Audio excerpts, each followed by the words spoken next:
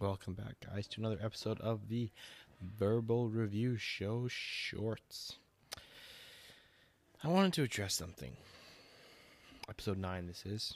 This is the 9th episode. We're addressing something I saw. So, the governor of Texas, Greg Abbott, he's removed the statewide mandate of mask wearing. And removed the statewide mandate of limited capacity. So in short, it's a county-by-county basis, which is what we were before the mandate. So that's not really a big difference. But we need to really focus on what's really important here. And that's that one key word, mandate. Because it's a bit sexist, don't you think? Women can go on dates too. I know lots of women who can go on dates. In fact, most people I know who are dating, the woman has gone on dates. So to say that only men can go on dates, it's sexist.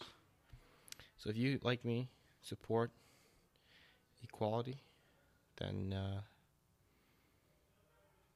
I don't know. Go on a date. Go to a store. Buy something from the store. Don't buy something from the store. Don't go to the store. Live your life. I don't know. That's all I got, folks. See you on the next one. This one's short.